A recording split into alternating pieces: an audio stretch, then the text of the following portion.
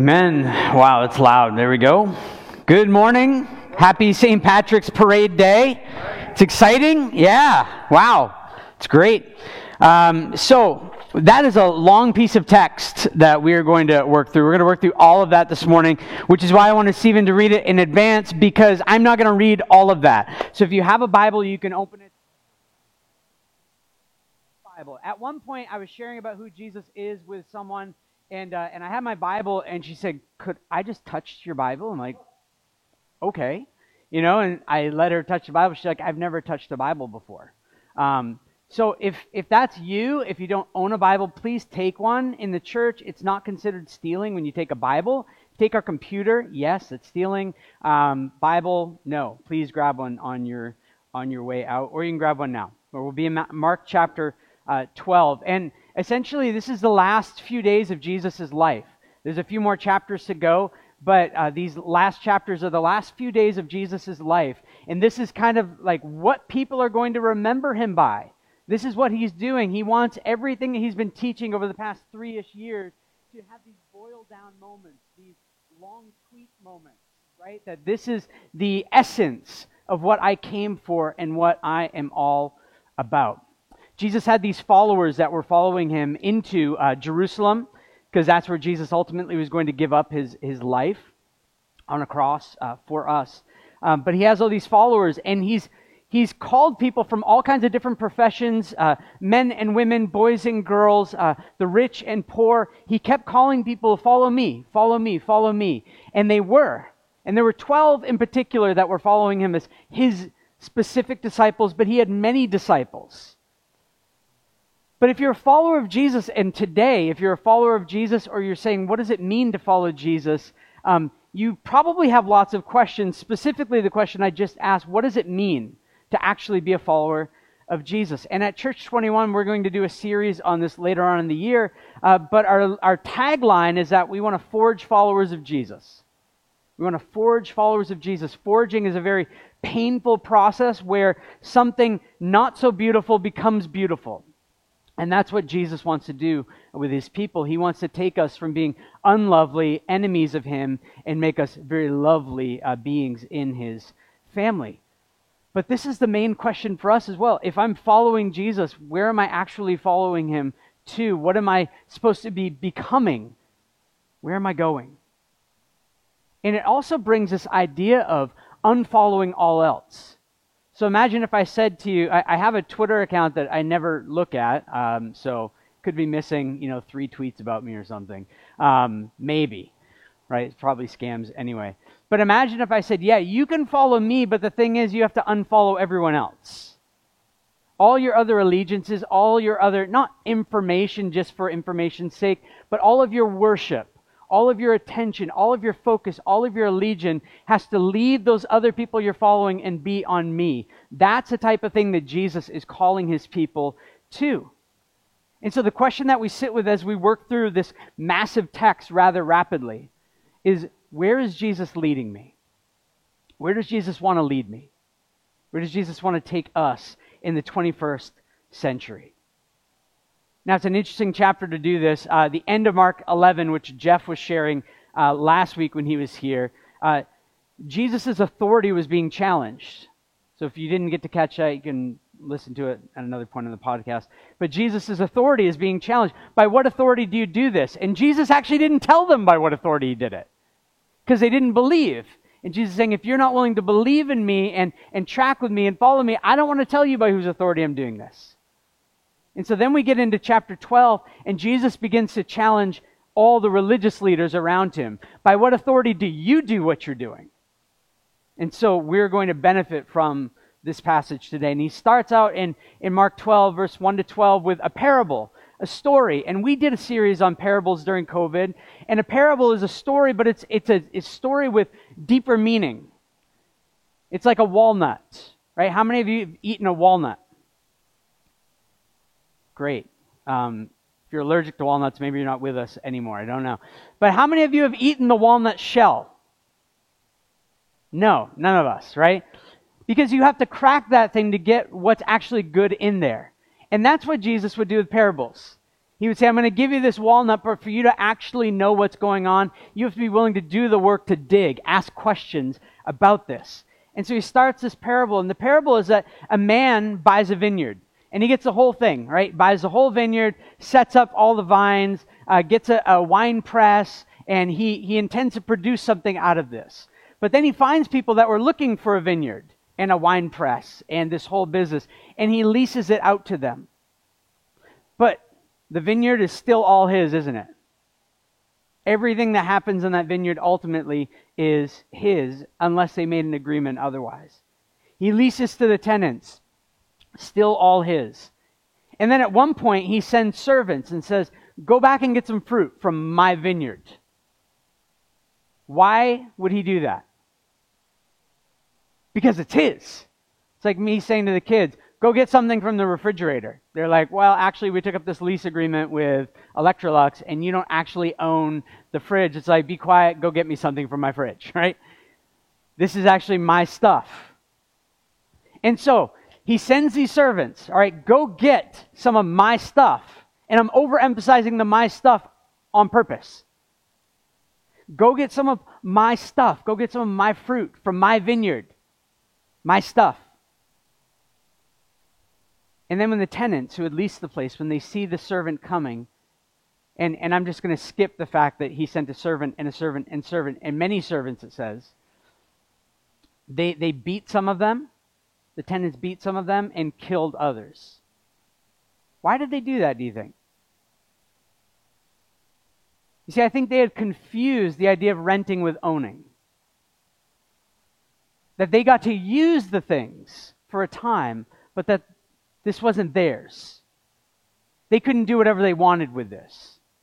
It was a tenant-owner arrangement. Ultimately, they wanted to keep what wasn't theirs.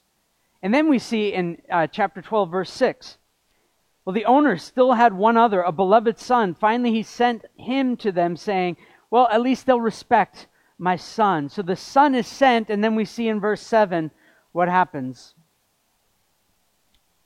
But those tenants said to one another, this is the heir. Come, let us kill him, and the inheritance will be ours. And they took him, killed him, threw him out of the vineyard.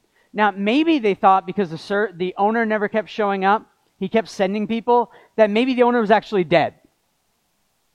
And so they thought in their mind, this is the heir, he's come. If we kill him, we get all of the owner's stuff, and we get to keep that for ourselves. And actually, in Jesus' day, during this time, there were squatter rights. If you were leasing a place and the owner died and there was no heir, you got the place. And so probably legitimately they're thinking for themselves, if we can just remove everyone who might have any sort of claim over this, we will get it.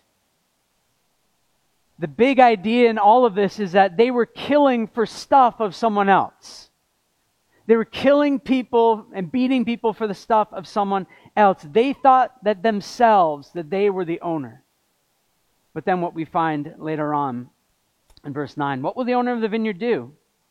Well, he will come and destroy the tenants and give the vineyard to others. The owner is going to come and destroy them and give to others what they were killing other people for. This is a pretty intense story. Why was Jesus telling this story? The leaders, the religious leaders who were challenging Jesus' authority in that day, they were the tenants.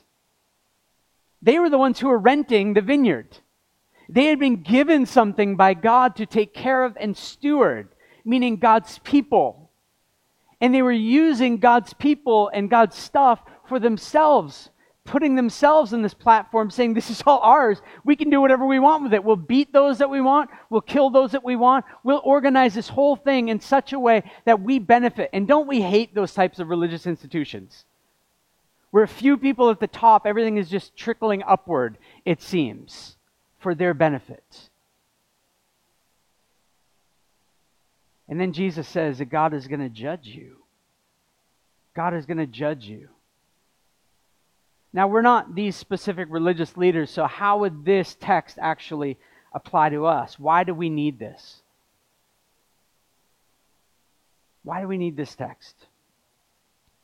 Well, what do we do when God sends his message to us? What do we do when God brings his message or his messenger to us? Because the owner was really clear. The owner wasn't coming. He was sending a messenger to bring a message to these tenants.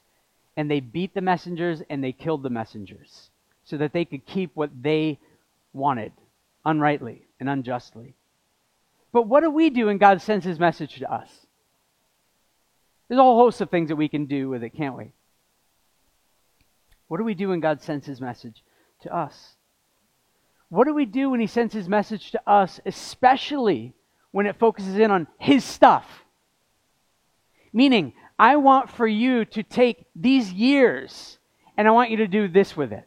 I want you to take this degree and I want you to do this with it. I want for you to take all the big dreams that you had about doing these things and I want you to set those aside because I want you to do something else completely. What do you do when God sends his message to you, especially when it involves his stuff and wasn't what you thought that you were going to be doing with the rest of your life? What do you do with that?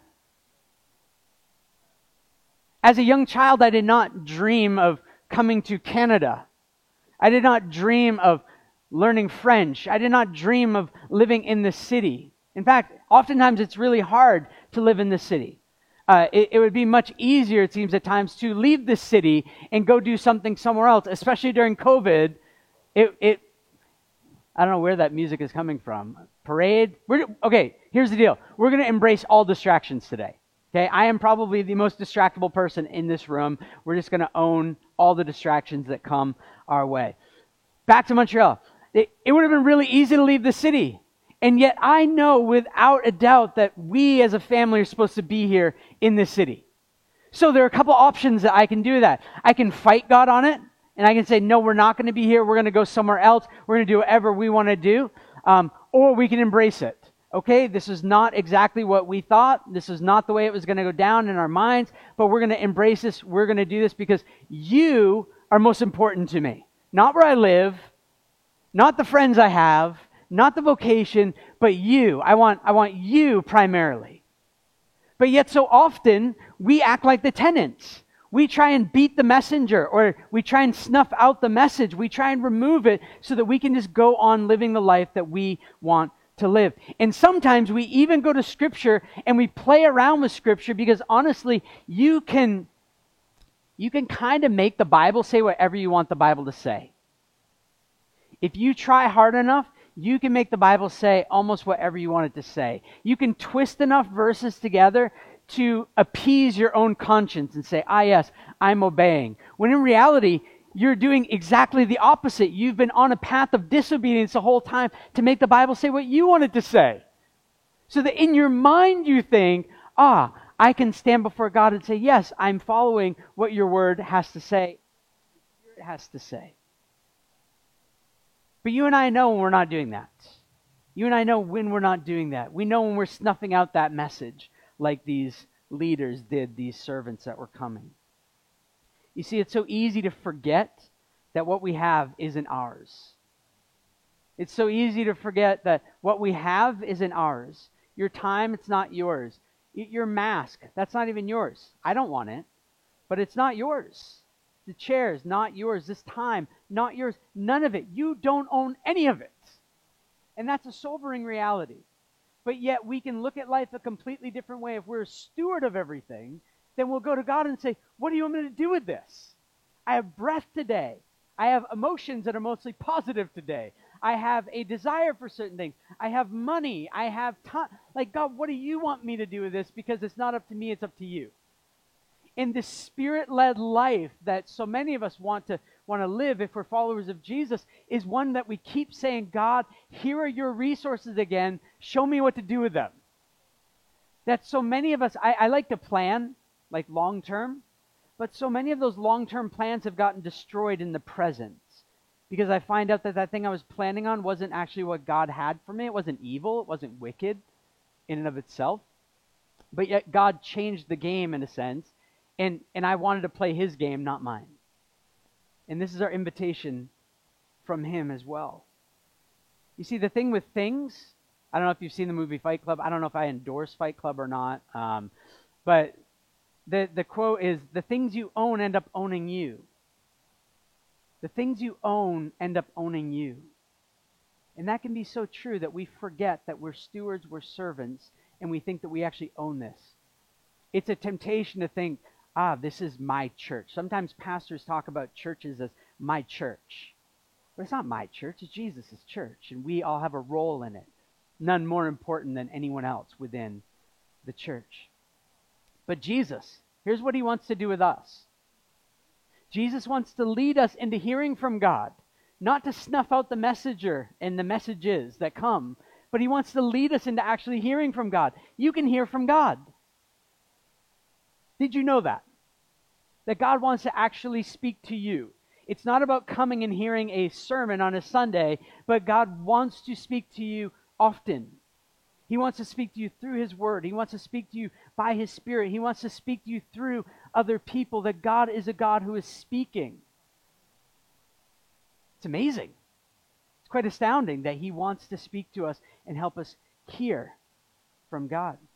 But Jesus doesn't want to stop there. He wants to reorder our lives. He wants to reorder our lives and our hearts as he wants. And that's really the long work of life, isn't it? Constantly taking our heart, submitting it to him, and saying, please do your work. Not my will, but yours be done. Not my will, not what I want, but what you want. And this is illustrated by another encounter in the text. Chapter 12, verse 13 to 17, where these Pharisees and Herodians come to trap Jesus in the talk. And the question is, should we pay taxes to Caesar or not, Jesus? Right, so I'm moving through the text pretty rapidly.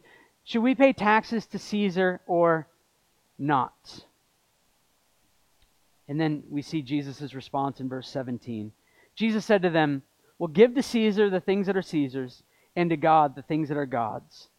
And they marveled at him. What are the things? Now, we don't have Caesar, right? But we have a prime minister, and we have governments. We have kingdoms in this world. And this is what Jesus is getting at. So what would be Caesar's? Right? We have taxes. We have a census. We have certain things that we have to do because we're citizens of Canada or whatever nation you're a citizen of. Jesus is saying, be a citizen in that way. Give to Caesar the things that are Caesar's. But the bigger idea is to give to God the things that are God's. And part of the thing that was going on in that day was that Caesar actually thought himself a god. There was worship, imperial worship of Caesar that was happening. And Jesus is saying, no, give taxes to Caesar, but don't you dare bend your knee to him. Give your worship and allegiance and devotion to God. And they were marveling at this. And Jesus is saying, because you are gods. You are gods. That the two kingdoms will never fully come together. But there are ways that we can exist as citizens of Canada and citizens of the kingdom of God, but one day we're no longer going to be citizens of Canada. One day we'll only be citizens in the kingdom of God. Now, why does Jesus tell this little story? Or why does he get into this engagement with these religious leaders? Was it so we had a verse to pay taxes? When some of you are like, what's tax season? I'm trying to evade. I'm like, no, I got a verse for you. You're supposed to render to Justin what's Justin's, right? It's not that. It's not that. But it's the fact that of what Jesus just said in the parable prior. It's that we're constantly trying to keep or take what we weren't meant to keep or take. You see, keeping back from Caesar, cheating on your taxes, means you don't believe that God will provide. When you don't give generously, it's because you don't believe that God is going to provide. That in your heart, you say, okay, no, I believe that God could forgive me. I believe that God could provide for me. I believe that God could give me a church. I believe all these things, but I don't believe that God could give me $41, right? I'm going to harbor that $41 from the government, or I'm going to harbor this $3 from the church. Right? I'm going to keep that because, dang it, who's going to buy my latte? And we joke about it, but yet that's true. That's the way our heart works. That we try and keep the things that we weren't meant to keep. When God brought his people out of slavery, out of Egypt, he provided manna. Now, manna means, what is it? Right? And so he provided this bread, this flaky bread that would fall every day, and they would have to go and collect it. But at first, they didn't believe. God said, do this 6 days out of the week. The seventh day, just gather enough on the sixth day for both days. They didn't believe that that was going to happen. And so they kept more than they should have on day 4 because they didn't think God was going to provide on day 5. And what actually ended up happening was that manna was rotting in their tents because they were keeping things that they weren't meant to keep. They were taking things they weren't meant to take. God gives us things for us to steward and then redistribute so that his kingdom keeps moving forward. You see, us keeping things back is a worship problem. That oftentimes we find that we're worshiping ourselves as the providers and protectors of our little kingdoms. That we have to cheat our way through life. God couldn't provide a place in a company where we could have influence. We have to climb our way to the top, over people, destroying people's lives, doing whatever we need to do so we can finally be in a place of influence. But that's just not how God's kingdom works. It's a worship problem when we're keeping things that we weren't meant to keep and taking things in ways that we weren't meant to take them. But what Jesus does, remember we're looking at what it means to be a follower of Jesus. Jesus leads us to hear from God, but Jesus also wants to lead us to give our hearts completely to God. This means all allegiance to him. This means all motives. I want for you to lead my motives, Jesus. This means that all habits, Jesus, I want for you to rework the habits in my life so that I am enjoying you. Not just showing up at church on a Sunday morning, or not just showing up at City Group on a Thursday or Monday night or whenever your group meets. Jesus wants so much more for you. He wants to infiltrate deeper than COVID can ever go. Right? Jesus wants for his good news to virally get inside of us and take over everything. You know, I'm thinking like Wolverine and X-Men right now, where like he's bathed and like it just takes over him in every way, shape, and form, transforming him into something that he can't transform out of. That's what Jesus does. It's not making you a good little boy or girl. It's taking you from being dead and making you alive. It's transformation that takes place. And so the question I want to ask is, what would change if Jesus moved into you like that? Like, what would change? Let's go less abstract. Your house, your apartment, your place. What would change if Jesus moved into that place this week? And you were viscerally aware that Jesus is here. We believe that he is. But if you were reminded of that all the time, what would change about your life? What would change about your life? I would ask him for help with a lot of things. Right? I heard someone asking this question recently, and she's like, I would ask him to hold my child. Right? Because you're here. I need you to take care of this child so I can go care for the other children who are probably killing one another in the other room. Right? But maybe some of the things we would watch would be different. Maybe some of the things we do with our money would be different. Maybe we would spend our time differently. But it's not to guilt us into it. It's to say that there's something greater that's living, in fact, someone greater that's living with you and in your house. And he wants to know you. And he wants for you to know him and to enjoy him. You see, I think we would reorient our lives all about him if he was in our house. I'm sure I would be out today. Yesterday I was out helping. I'll talk about that in a minute. But I would be going through my neighborhood today saying, Jesus is at my house. Come eat brisket today. Jesus, or corned beef. Jesus is at my house. We're having boiled dinner, right? All of life would reorient around him. But we don't live that way because so often we don't believe that he's in our house. We don't believe that he's with us. And again, it's not to guilt us, it's to awaken us to the greater reality of what he wants for us. That Jesus wants to lead us into living all of life with him. He cares that you don't sleep enough. He cares that you're having a hard time emotionally. He cares that you're grieving the loss of someone. He cares that you got promoted. He cares where you, like, he cares about all that stuff. Jesus wants to lead us into living all of life with him. And this brings us to the next scene with the next religious leader. Let me read it. Chapter 12, 28 to 31.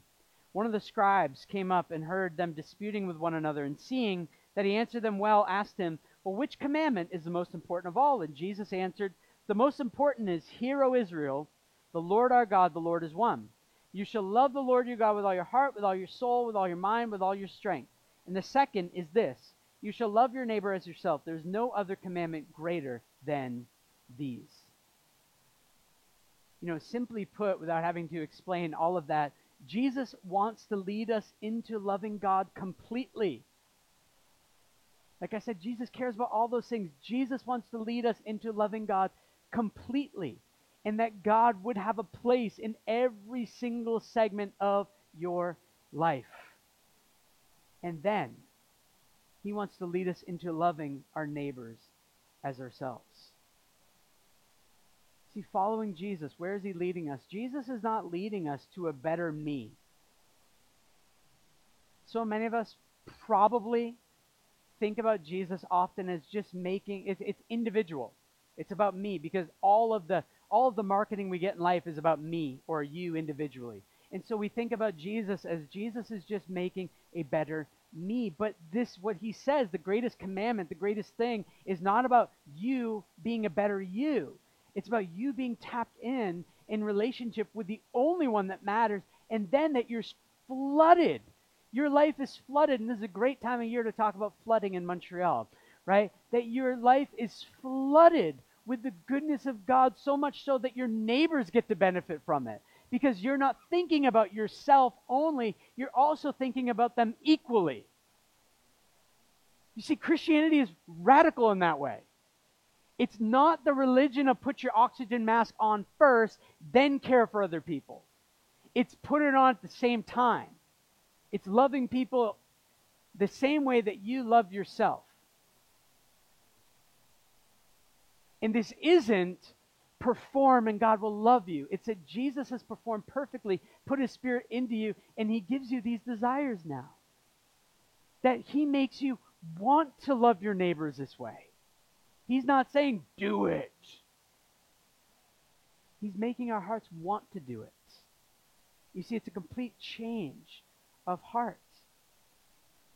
Your neighbors get to benefit from Jesus flooding your life, and then him commissioning you to go and give it away.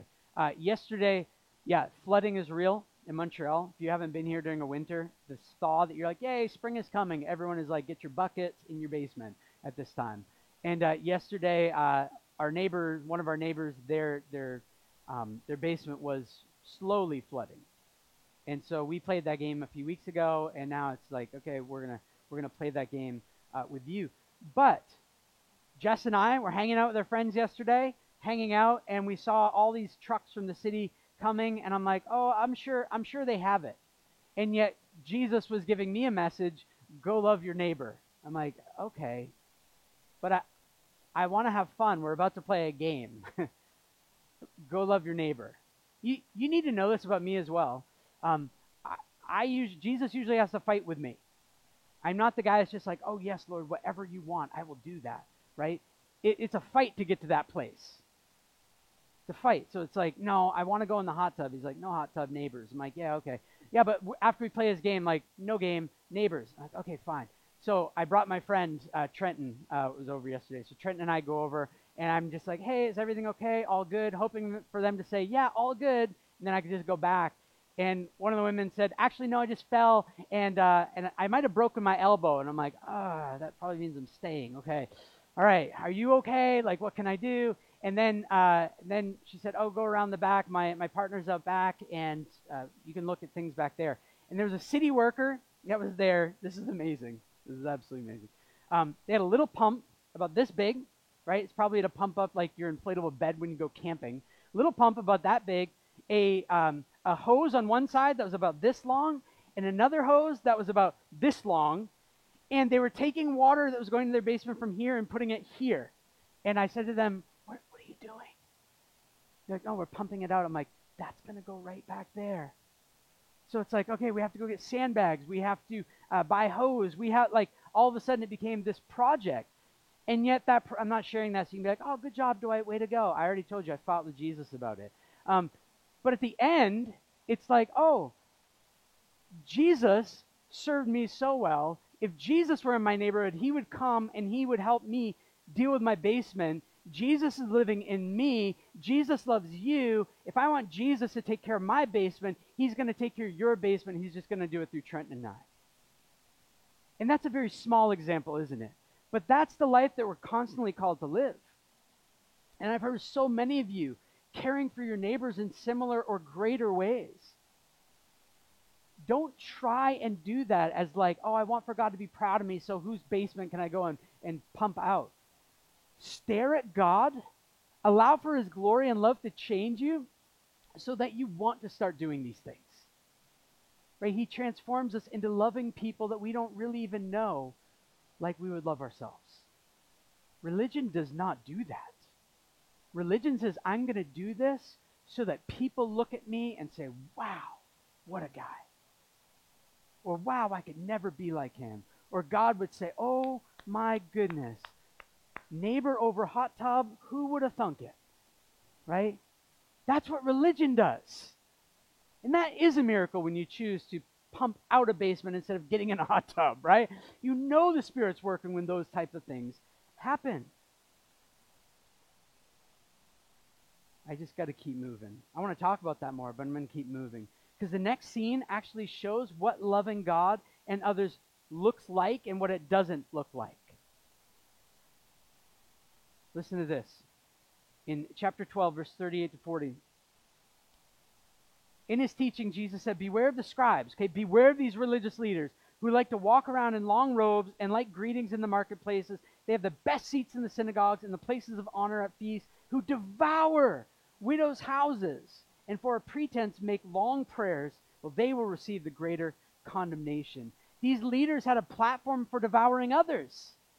It was like going to people in times of need. Imagine yesterday I go to my neighbor's house and I say, hey, I see that the situation is really bad here, but you know what? If you just gave me seed money of $1,000, God will bless you. Garbage. Yeah. And this is the message that gets propagated throughout the world as good news. If you just give God your money and your stuff and you send seed money and you do this, then God will bless you in this way. Well, you know what? When you were dead and you were an enemy of him, God blessed you. There's nothing you're going to give to him that God's going to say, oh my goodness, now I need to bless you. He blesses because he's the blesser. That's just how it works. That's how he rolls. You don't need to devour others for your platform. You can give everything away so that other people have a platform. Right? We have everything we need.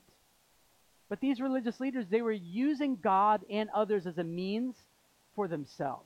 And you and I can be there too, can't we? That we look around a room and we say, who could I use for my benefit? Who could I devour for my benefit? And then when you don't need them anymore, you just get rid of them. They're disposable. But that's not how it's supposed to be in the kingdom of God. Then Jesus gives the opposite picture. In verse 42, a poor widow came and put in 2 small copper coins, which makes a penny, right? Like nothing. He called his disciples to him and said to them, truly I say to you, this poor widow has put in more than all those who are contributing in the offering box. For they all contributed out of their abundance, but she out of her poverty has put in everything she had, all she had to live on. You see, the difference between these two is that the religious leader devoured other people's property so that he could have a status. She devoured God and knew she had a status in him so she could give everything she had away. Just didn't matter to her anymore. She wasn't obsessed with God's stuff. She was obsessed with him. God had her heart. And that's what God desires. We have a book called The Treasure Principle on the back table. If you haven't gotten one as you leave today, please take that as well. Take a Bible, take a Treasure Principle, because it talks about giving. And yeah, financial giving, but also everything else. Because we give from our time, our talents, and our treasures. And the big idea of that book is when God gets your heart, you will become ridiculously generous in every area of your life. No longer will it become all about your RRSP or my me time, my 4 nights out of the week that I need for me, or my mani-pedis or whatever it is, right? Those aren't bad things. My daughter still keeps trying to get me to do a mani-pedi, and she says it like that. But I don't think that's going to work. I bite my fingernails. I don't think it's going to go very far. But imagine that this poor widow, imagine that she was the one renting that vineyard, and the servant comes and says, hey, the master wants some fruit. What's that widow going to do? Jesus, take it all. Like, take it all. What do you want? What do you want from this vineyard? You can have it all. You want my kids? Take my kids, right? Not to just babysit, but like, they're already yours, right? And that's a hard part of parenting too. For those of you who aren't parents, it's a struggle to remember that these kids aren't mine, right? Not just the inconvenient, like, I don't know who those kids are, like, find some place for them. But like, they're not mine. Stewarding, investing, putting things in, but at the end of the day, they're ultimately his. But when Jesus gets our heart, he gets everything else, because we're not trying to fill our heart with his stuff anymore. Have you ever tried to fill your heart with possessions? Have you ever tried to fill your heart with Netflix? Have you ever tried to fill your heart with a relationship with someone else? You leave so disappointed, don't you? I love reading books. I love them. And I just have to say, at the end of every single book I read, I'm disappointed. There's a little bit of disappointment, because it's either like, I thought that was going to do more for me, or I wish that kept going. And that disappointment leads me to a story that doesn't stop. In fact, it's a true story. It's a real story. And that's what I want to end on today, is chapter 12, verses 18 to 27. The Sadducees, these were a group of leaders. They didn't believe in the resurrection at all. And they come with this long question. It's very awkward. Stephen already read it for us. But essentially, it was, hey, Jesus, in the resurrection, when that thing happens at the end of time. And just to be clear, no one believed in a resurrection in the middle of time. There was no group of people waiting for Jesus after he dies to rise from the dead. No one. That wasn't a belief. There were some Jewish people that believed in a resurrection at the end of time, but it was going to be like a culmination of everything. Okay, but the Sadducees, they didn't believe that. But they come to Jesus with this question, hey, Jesus, resurrection happens. Imagine there was this woman who was married to this boy. He dies. She marries a brother. By the way, this is how things were supposed to happen. It's not just a weird thing that like she was strangely attracted to the whole family of 7 brothers.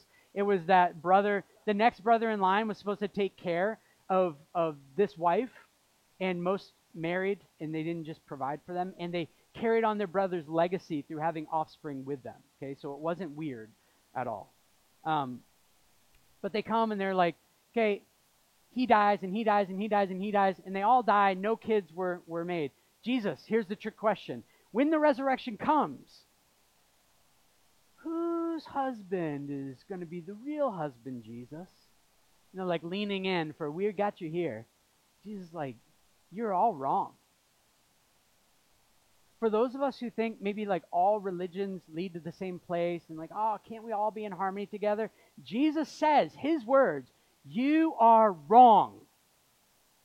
You are wrong. Your idea of what life is going to be like in the end is wrong. And for some of us, he says that very gently too, right? You are wrong. To these guys, he was saying it very harshly. But to some of you who have different ideas of what life is going to be like, maybe Jesus is saying to you this morning, hey, you're wrong about that. And I love you so much, and I want to tell you you're wrong so that you actually know what is right. But to these leaders, he says, you're wrong. And I would say this is a huge case in missing the point. Right? We're talking about the resurrection at the end of time, and you're focusing in on this one weird example. Right? It's like you get one question with Jesus, and that's your question? Sometimes I hear people call in to show. I listen to Shom in the morning as I'm driving in often. And people will call in and be like, can I listen to this song? And it's like, you could have asked us for anything. And it's like, yeah, could I have this song? I'm like, oh, you could have asked Siri for that. Why are you calling a radio station asking for that? Like, ask for front row tickets somewhere when that's a thing again. Like, why would you do that? But that's the question that they said. And Jesus just says, you are wrong. that there's not going to be marriage in the resurrection. That's a strange thing to process through for another time. But there's not going to be marriage. It's not going to be like, I'm going to be waiting for Jess, or she's going to be waiting for I, and then Jesus like, okay, say I do again, and then forever you're together again. It's that, no, there's a different type of relationship that happens from that point forward. That there's not going to be marriage in heaven. There's going to be one marriage between Jesus and his bride, and that's it. But the bigger thing is Jesus saying, you're wrong. You're talking about a God of the dead. But I'm talking about a God of the living. In verse 27, Jesus says, He is not God of the dead, but of the living. You are quite wrong. You are quite wrong. There is a resurrection. There is a resurrection. That God is a God of the living, not the dead. And life is going to keep going with him, specifically Jesus, because Jesus is alive. And so as we follow Jesus, we don't just follow Jesus in this life, we follow Jesus into eternal life. And I'll end-ish with Luke 24, verse 1 to 8. Listen to this. This is after Jesus rises from the dead. On the first day of the week, on a Sunday, early dawn, they went to the tomb, taking the spices they had prepared. Again, they didn't believe Jesus was rising from the dead either. They found the stone rolled away from the tomb, but when they went in, they did not find the body of the Lord Jesus. While they were perplexed about this, behold, two men stood by them in dazzling apparel. And as they were frightened and bowed their faces to the ground, the men said to them, listen to this, why do you seek the living among the dead? He is not here, but he is risen. But he has risen. Remember how he told you while he was still in Galilee that the Son of Man must be delivered into the hands of sinful men, be crucified, and on the third day rise. And they remembered his words. We don't follow Jesus so that we are good moral people. We're resurrection people. We're resurrection people that get to live with him forever, that Jesus leads us out of the grave and into this resurrection living, not later, but now. And the power of God is available now. The power of God is available now through his Spirit. But do we use it? Do we use the power of God that we have available to us? I find that sometimes we think of the power of God kind of like a Lamborghini being used for a ladder.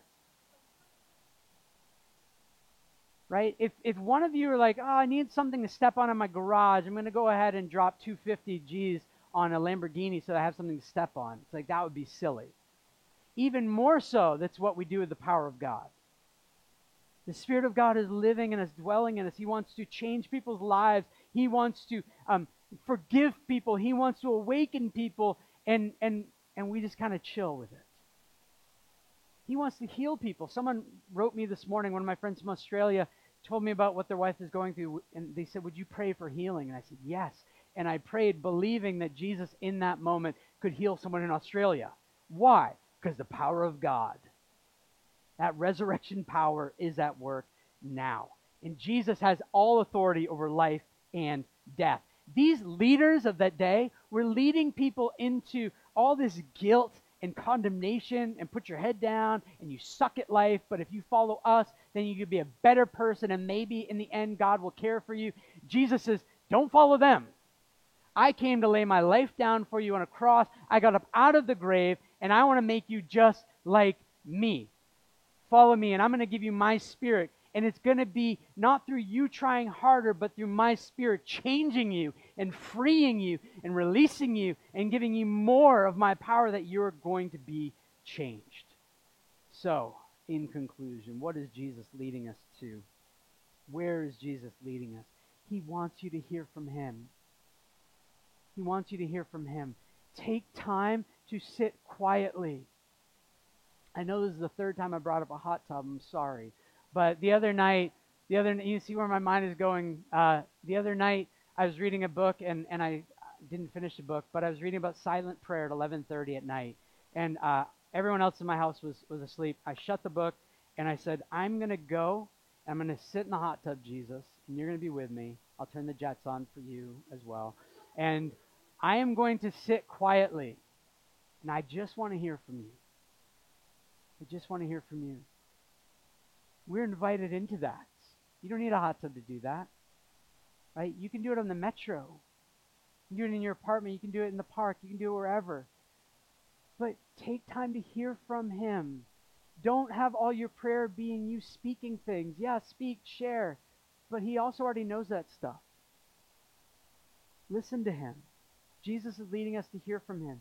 Jesus is leading us to give our hearts to him. Jesus is leading us to be a part of this forever family where we're not vying for possessions anymore, but we're saying, Jesus, you've given me those things, you've given them those things. Amazing. How do we both steward these for your kingdom? And how do we love others with these things? You see, because his love, the love of God always turns us toward others and away from our puny vision of, I have to do it. I have to do it. His love leads us away from ourselves and to others and away from this puny me and Jesus religion. If you're watching on live stream and you think sitting in your living room alone with Jesus is it, you're quite wrong. If you're here because you think, oh, I'm just doing my personal thing, I just happen to be in a crowd of people, but it's me and Jesus, you're quite wrong. That Jesus rescued us as a people. Individually, he brings us into this collection where now everyone in this room who's a follower of Jesus, they have gifts and their gifts belong to you. You now have a hot tub. Just ask me for permission, right? So that I can make sure the water's not too bad. But you have a hot tub and you have houses. There's a guy, single guy, who he's a speaker. He said he's going to remain single the rest of his life. He's speaking, and someone said to him at McGill one time, I heard him speaking, and they said, oh, it's so sad. We feel like you'd make a great dad. You'd be a great family guy. And he says, I have thousands. I have millions of people in my family. He says, I travel all over the world, and every country I go, I have homes. I have brothers and sisters and sons and daughters and moms and dads, and I have money. Like, look out at my account, right? Like, I have so many resources. I have things you don't know about. Because the way that you look at life is just me getting this little piece, and Jesus says, I want to rescue you into something much larger. I want to rescue you into an all-encompassing, revolutionary, eternity and changing endeavor, which began with Jesus getting up out of the grave, and then it begins in your heart. How does his resurrection love now proceed from your heart toward others? So we're gonna respond to him this morning. And I want for you not to look at the things that maybe during the sermon you're like, oh yeah, I don't do these things. I want for you to look at him. I want you to stare at him and his sufficiency. I want for you to stare at him in the fact that it's so helpful visually even for me to think about a stone rolling away and the man, the God-man Jesus walking out of there. Right? What is the theme music happening? I don't know what theme music's going on in your mind, but it's this quiet entrance of life out of death. And it's the beginning of the death of death. Look at him now. And let him blind you from everything else. Don't try and figure it all out. Let him figure you out and speak to you about what he wants for you. Because you were made for him. Following Jesus means that you get a resurrection, a real, literal, bodily resurrection one day with bodies that cannot catch COVID, with bodies that will not have side effects from a vaccine, with bodies that will not be able to rebel against God, with bodies that won't be able to think an evil thought anymore, with bodies that won't be able to be stingy, with bodies that are only going to want to give themselves away for whatever God wants for us to do in the new creation. That's coming. And we know because Jesus gave his body to us. So we're going to take communion now. We're going to respond first by taking communion. I'll invite the music team to come up now because we'll respond to music in just a second. But I want you to open up this top layer. As you come in every Sunday, please grab a little cup on your way in. This is for followers of Jesus as well. I want for you to take the top and open it up. You know what? Why don't you stand up? Why don't we stand up? I feel lonely standing this whole time all by myself. Open up that top layer. Take out this wafer. This represents Jesus' body that was broken for us. And I know this is a symbol, but there's real mystery with this as well. Right? Enter into this majestic thing that God has instituted for us, and we'll look at it in depth in a few weeks. The Lord's Supper, communion, the Eucharist, the Lord's table, all these different things. But this is a reminder of what Jesus has done. And so take this little wafer, which represents Jesus' body broken for you, and eat it in remembrance of what he's done.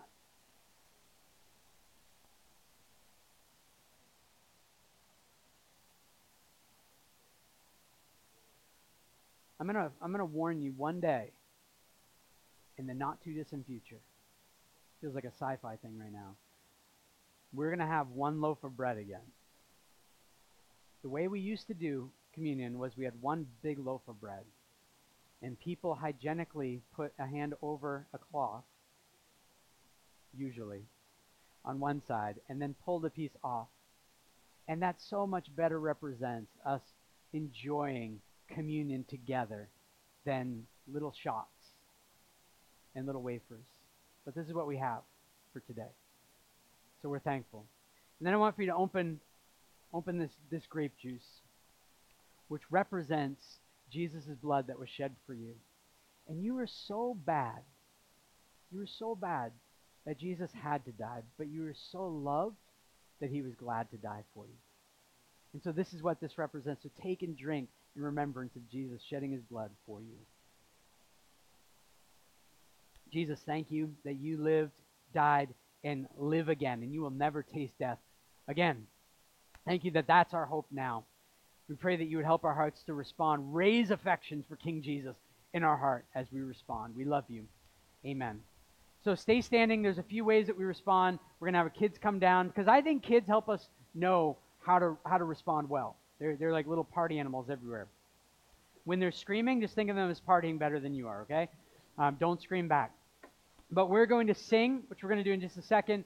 There's also a slide up there probably about giving. If not, you can give church21.ca/give, or there's a box in the back. Don't give to earn Jesus' love. Give because all your stuff is already his. And we get to give away so that his mission keeps moving forward in this city. If you've heard something that you're saying, I really think this is from the Spirit, come talk to me. I would love to process that through with you. We can talk during the singing. But now we're going to sing with our hearts and mouths the good news of who Jesus is and what he's done for us.